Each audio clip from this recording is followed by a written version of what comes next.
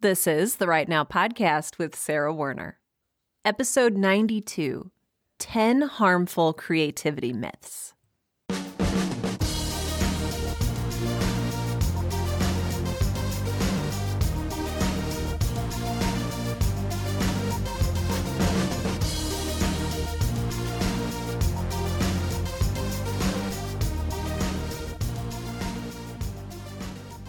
Welcome to Right Now, the podcast that helps all writers, aspiring, professional, and otherwise, to find the time, energy, and courage you need to pursue your passion and write.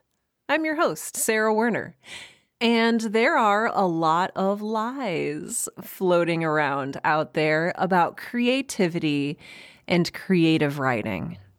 And some of these lies, a lot of us have learned not to pay too much attention to. Lies like, write what you know and only what you know, and you won't make any money if you self-publish. We've shown and we've come to believe that these lies are just that, they're lies. They're not true, or they're not necessarily true. But there are still a lot of really pervasive myths about creativity. And I started making a list of these myths for an email series I did a while back for my newsletter subscribers. And it was kind of hard to narrow them down, but I think I finally narrowed it down to my top 10 creativity myths and why they're myths and why they hold us back and how they hold us back and why we believe them. Some of these myths we learned early on in our education. Some of these myths we learned later as adults. And some of these myths are just things that our entire society and our entire culture believe, and they go unchallenged. So let's challenge them today. Myth number 1, imagination is just for little kids.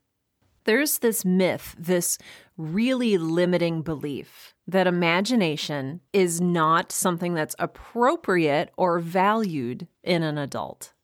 So if I came up to you, a fellow adult or someone near adulthood, and I said, hey, let's sit down and really just use our imaginations, would you feel a little weird about that? Would you feel like maybe I was pandering to you or talking down to you? Would you give me a weird look and very consciously and subtly move to the other side of the room?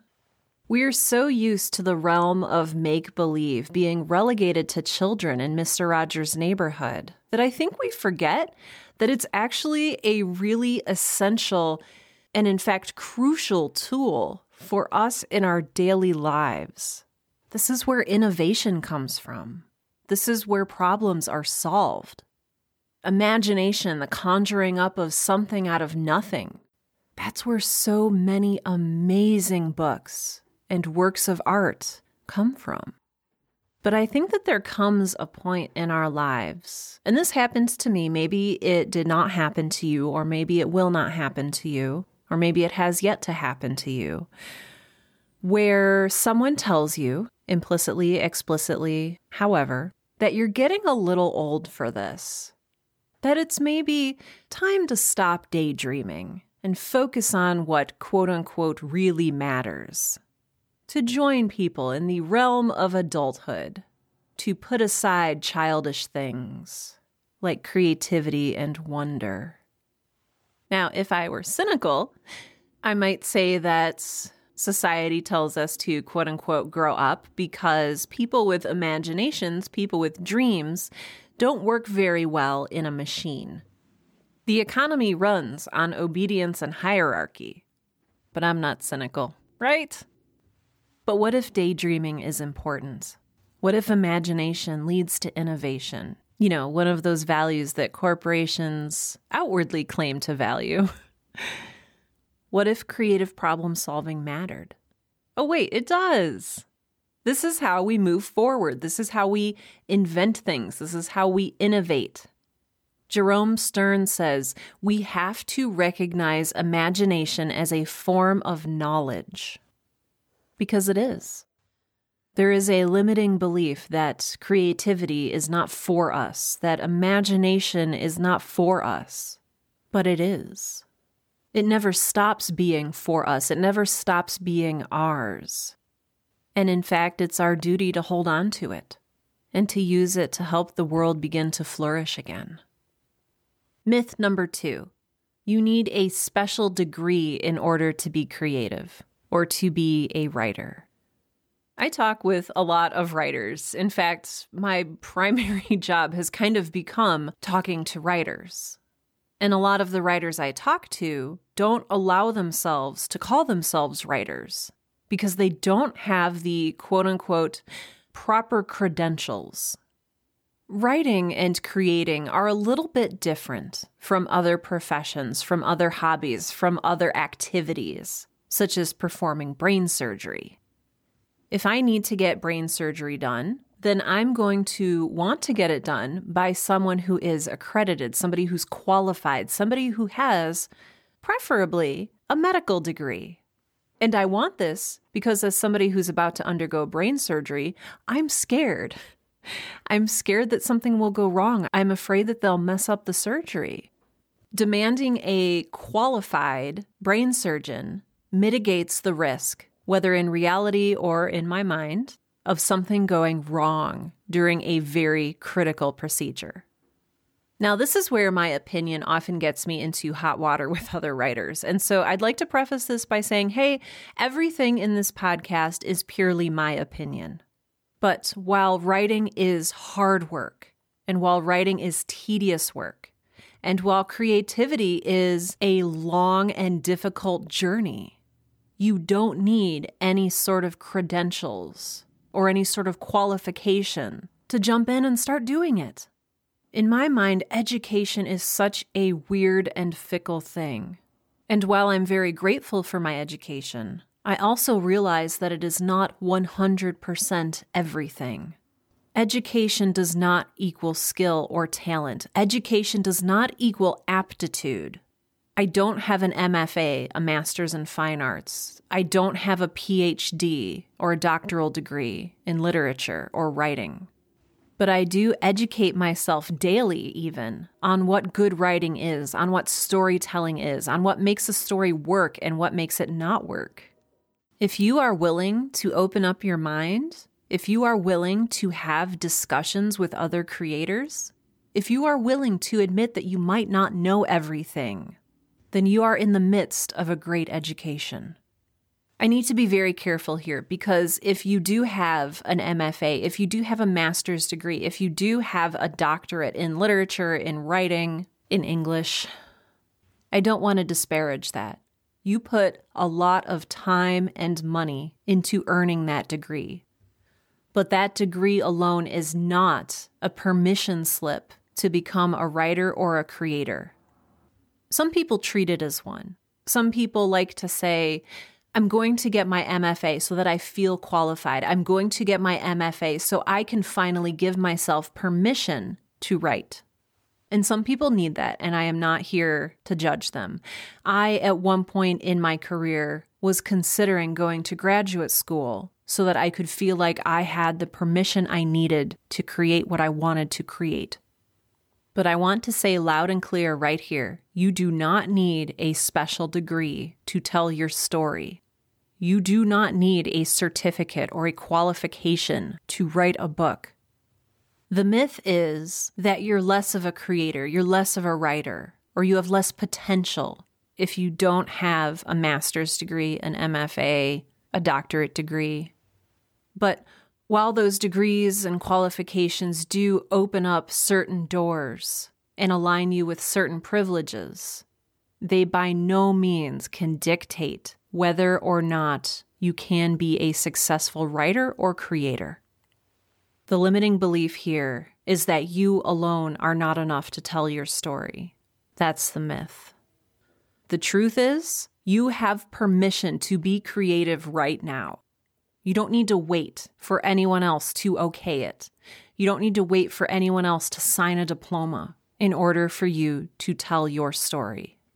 You have everything you need to start right now. Myth number 3 is that you're either born creative, so you're either naturally creative, or you're not. I've heard this from so many sources, including my own mother, who insists that she is not creative. And I think at some point, this is one of those myths that has begun to feel like folk wisdom. But it's not. It's a lie. I worked at a bank for a decent chunk of my career. I was in marketing. And every year I would send out an email to my coworkers and say, hey, who's with me for this year's NaNoWriMo, National Novel Writing Month? Who's with me? Who's in? And invariably, I would get back responses from my coworkers that would say, sorry, I'm not creative. Sorry, I can't write a book. I have a business degree. Sorry, I would love to join you, but I'm left-brained. Have you heard that distinction, left-brained, right-brained? I think that's a myth too. I think that we use our whole brain. I don't think you're limited to just one hemisphere, that we've assigned creativity or logic as though the two could be perfectly divided. You are a whole person with a whole brain. I think when people say they're not creative, what they're doing is using those words to replace a truth that is difficult for them to say. Such as, sorry, I can't do NaNoWriMo because I don't want to. Some people have no desire to write a book, and that is amazingly, absolutely, perfectly fine. But to say you're not creative is to do yourself a disservice. It's to deny something fundamentally true about your human self. It maybe also comes from fear. For a lot of people, creating something is an incredibly intimidating and potentially scary process of hard work and self-discovery and uncovering and facing truths that you're maybe not ready yet to uncover or face. Some people are born with amazing linguistic skill.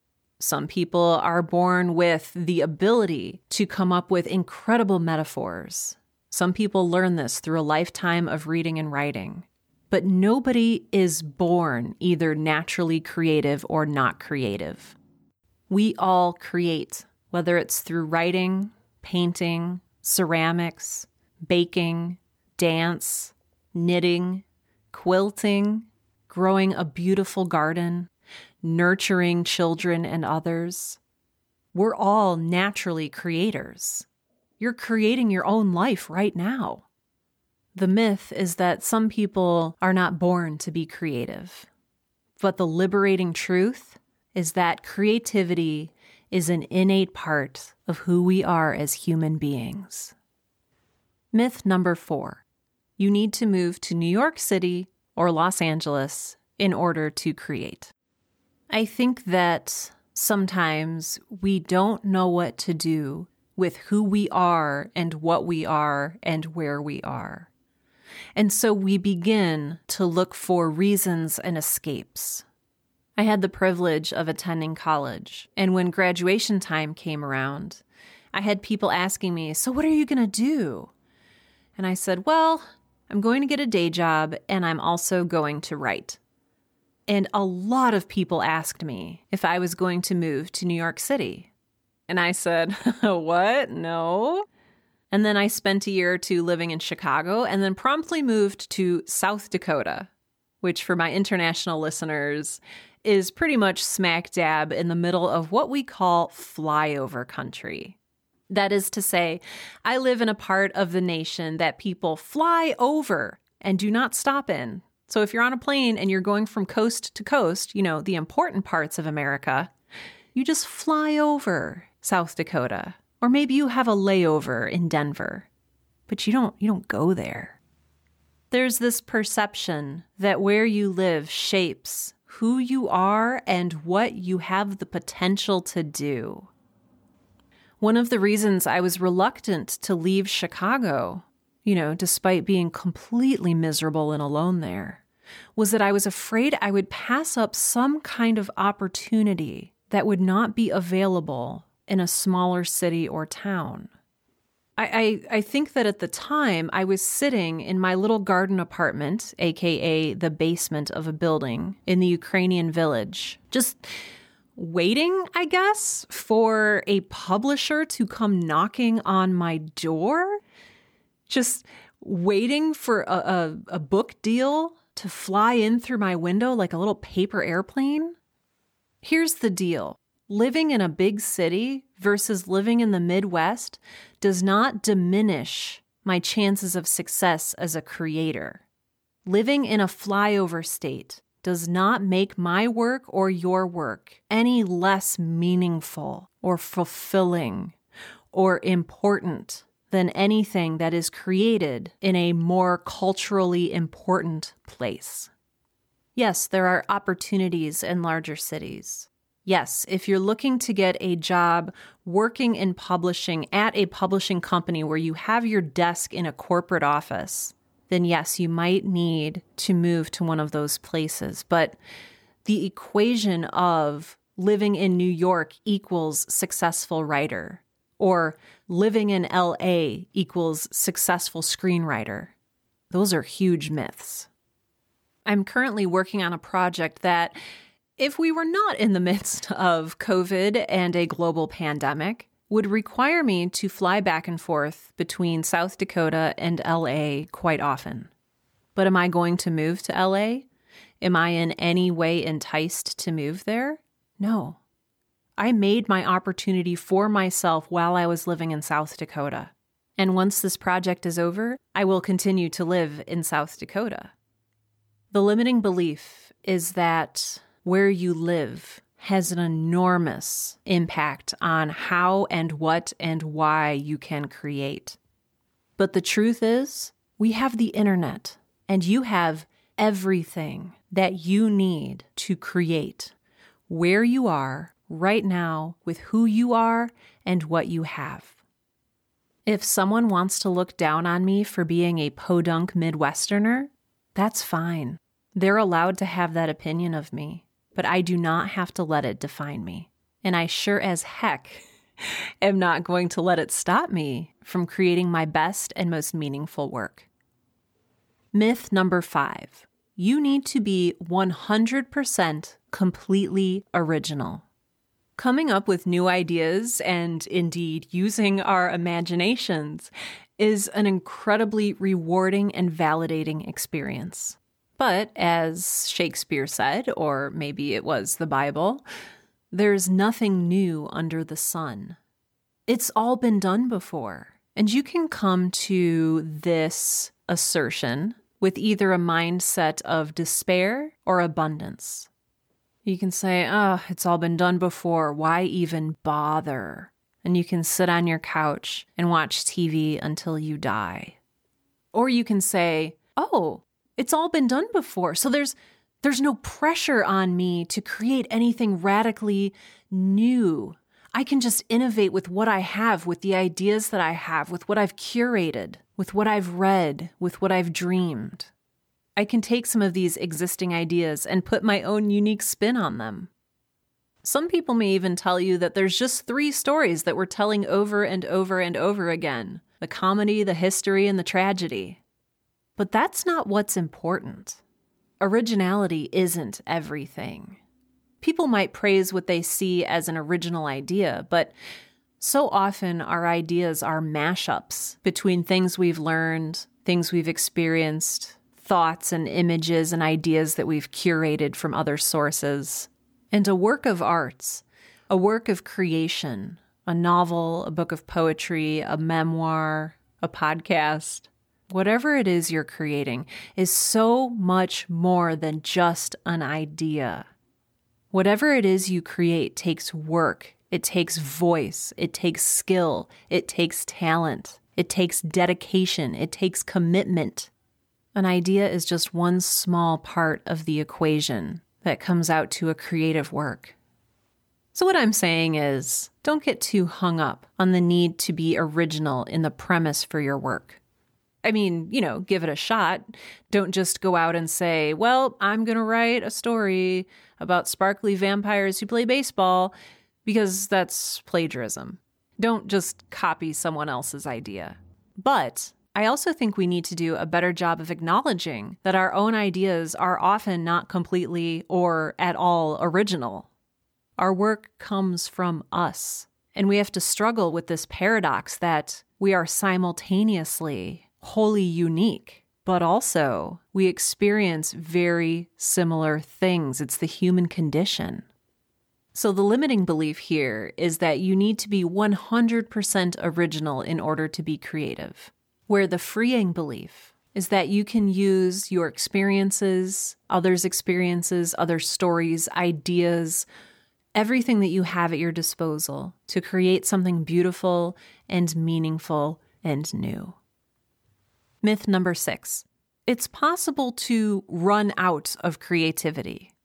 Back when I was working full-time in marketing, I used to be very careful about how I, quote-unquote, spent my creativity. At this particular time, I was setting aside 2 hours every evening to work on my novel, so from 8 to 10 p.m., and during the day, I would think, how am I rationing out my creativity so that I have enough when I get home tonight to put into my novel, my book, whatever it is I'm working on? I didn't want to waste my creativity, if you can imagine. So I have good news and I have bad news. The good news is that you can't run out of creativity. It's not like the last little scoop of flour left in the flour jar. As Maya Angelou said, you can't use up creativity. The more you use, the more you have. Creativity begets creativity. It's sort of like love. I don't withhold my love for other people so that I can, save it for when I see my niece. No, the more love you let into your heart, the more love you give, the more love you feel, and the more love you have. Creativity is a wellspring that continually flows if you let it. So what's the bad news, you ask? Well, the bad news is we can run out of energy. And if you've ever been burned out before, if you've ever overextended or overwhelmed yourself, you know exactly what I'm talking about. Energy is our tether to the physical. Energy dictates how far we can go, what we can produce, what we can create, how late we can stay up. This is why I am such a huge proponent these days of self-care, of taking care of yourself, of replenishing your energy when you need it, of not overworking yourself. Because while you cannot run out of creativity, you can run out of energy.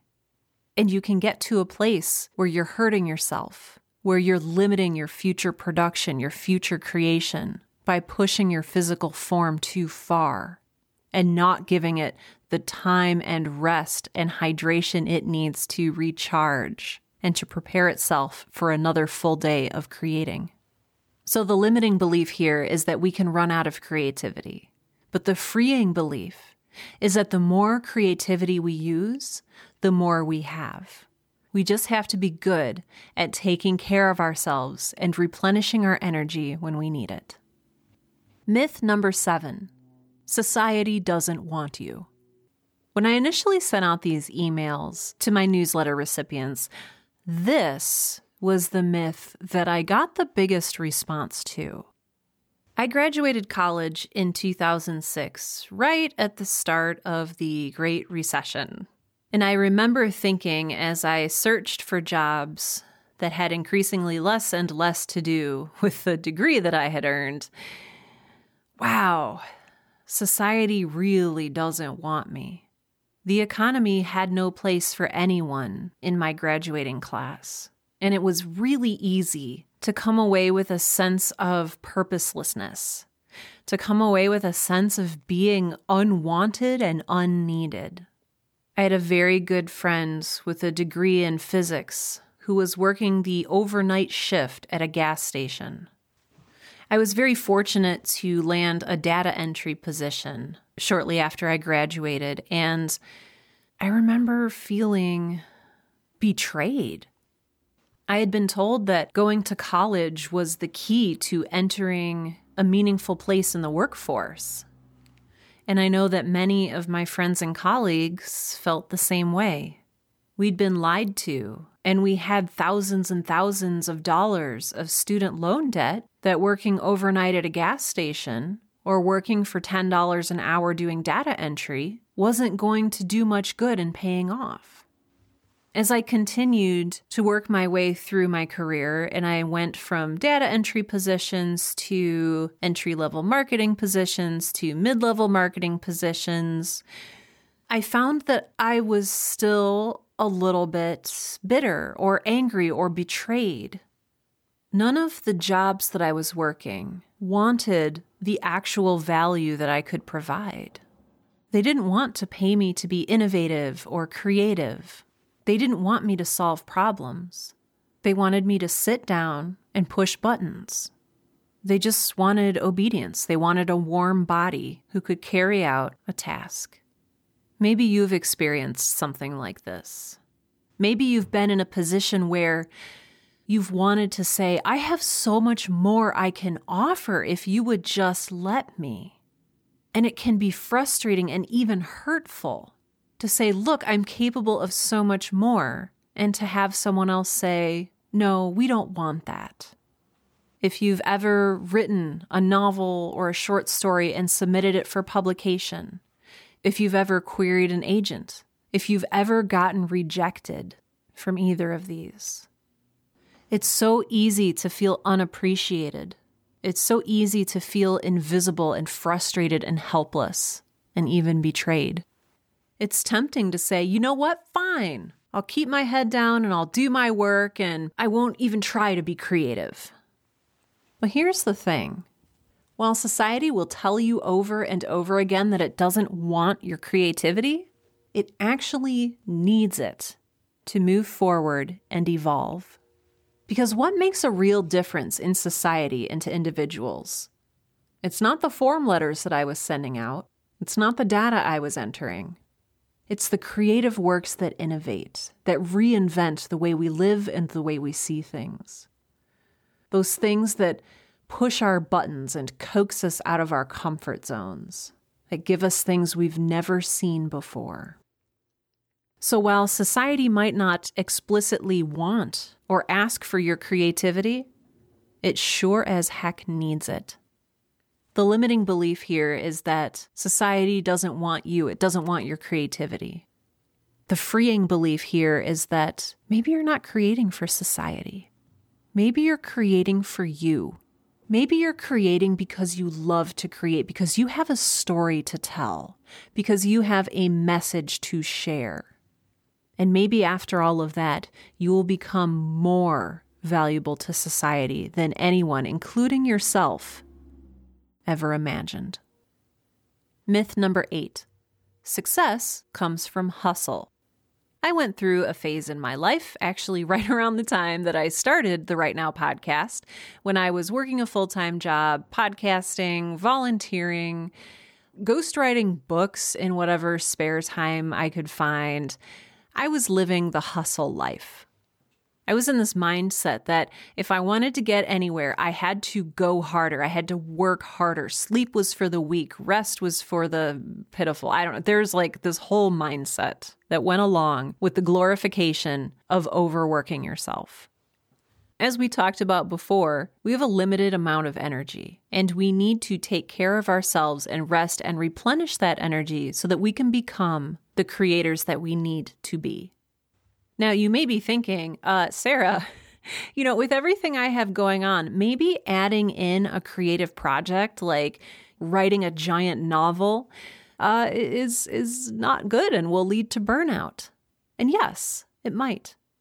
However, creativity is actually really good for us. It alleviates stress. It helps us feel happier and more fulfilled. It even makes us more resilient and less prone to disease. So inevitably, as usual, we're faced with a paradox.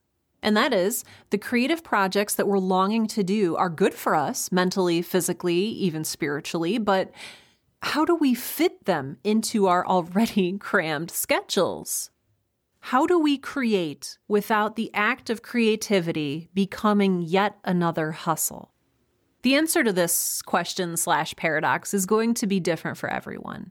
And there are no easy answers. I had to sit down and think about this for myself. I had to journal about it for a while. And for me, the answer that I came up with was two-part. That A, creating is an act of self-care. And B, I have a choice in how I live and how I spend my time. I have a whole podcast episode about this, but sometimes saying yes to a creative project means saying no to something else that we'd previously prioritized. It's up to you to make that decision. It's up to you to line up your priorities and make difficult choices about what needs to be in your life. And I think at the end of the day, it's less about squeezing in yet one more activity and more about understanding and prioritizing what is truly meaningful, fulfilling, and life-giving to each of us.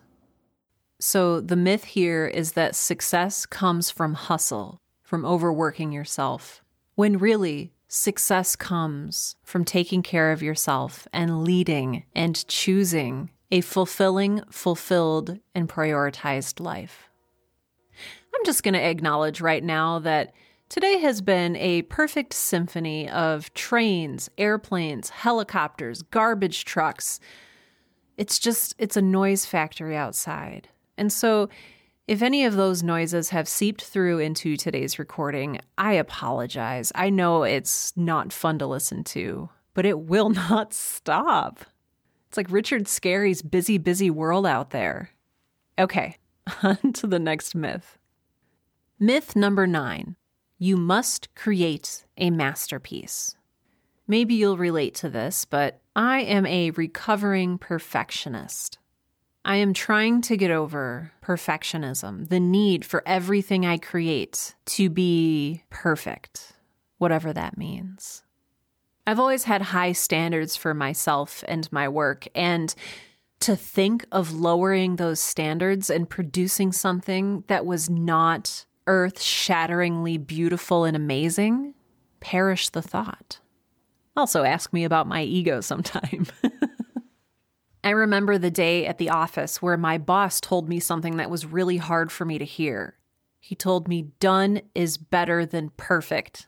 And that sometimes we need to ship things, sometimes we need to send things off to clients that are done, and that the extra 7 or 8 hours that we would put into tweaking it and making it quote unquote perfect were not worth the investment of those hours. It's something that's stuck with me now as I create for a living. Done is better than perfect. Because as a perfectionist, what I used to do is never publish or submit anything.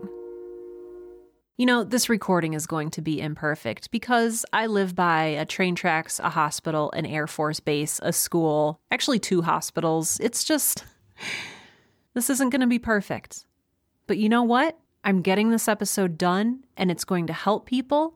And if you, as a gracious listener, are willing to tune out the train whistles and the garbage trucks and the helicopters and the F-16s, I thank you for it.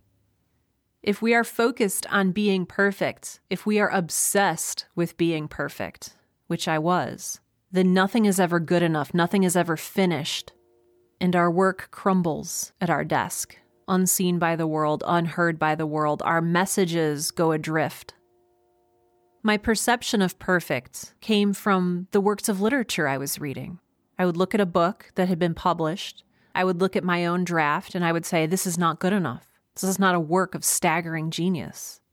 Again, ask me about my ego sometime.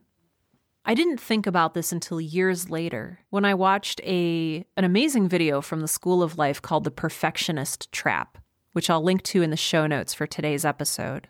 But I was comparing my rough drafts to someone else's published work, someone who had decades more of experience than I did, someone whose work had been through multiple editors, someone whose work had been through multiple rewrites. We cannot do that to ourselves. It is not only unfair, it is cruel. Give yourself a little bit of grace. Are you holding yourself to an impossible standard? Or are you willing to learn as you go? Are you willing to publish as you go? Are you willing to grow as a creator? To subject your work to the criticisms of others, learn from them, and continue growing. If the limiting belief here is that you must create a perfect masterpiece, the freeing belief is that done is better than perfect. Finally, myth number 10. Failure is bad. Failure is such an interesting topic. It seems so weighty. It seems like if you fail, you die. If you fail, it's something that you can't recover from. If you fail, you're over and you go away or you fade into oblivion. But I have a truth for you that might be hard to hear, and that is failure is an inevitable part of the creative journey. You're going to write poems that don't work. You're going to write stories that don't work. You're going to write novels that don't sell. Here's an interesting question to ask yourself. Would you keep working on that project if you knew it was going to be a failure? And why or why not? Taking risks and experiencing failure is how we learn those hard but crucial lessons. And while the consequences can sometimes be painful, humiliating, or, just downright irritating, failure is a necessary part of the creative process.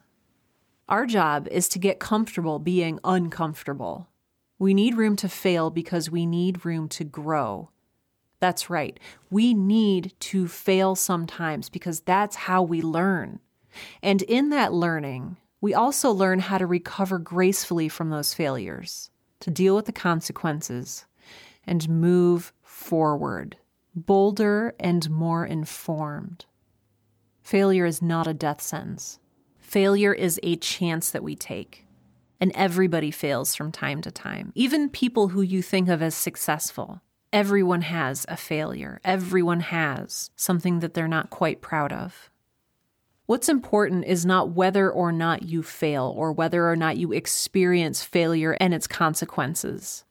What's important and what defines you is how you react to the failure, how you react to the consequences, whether or not you're able to brush yourself off and try again.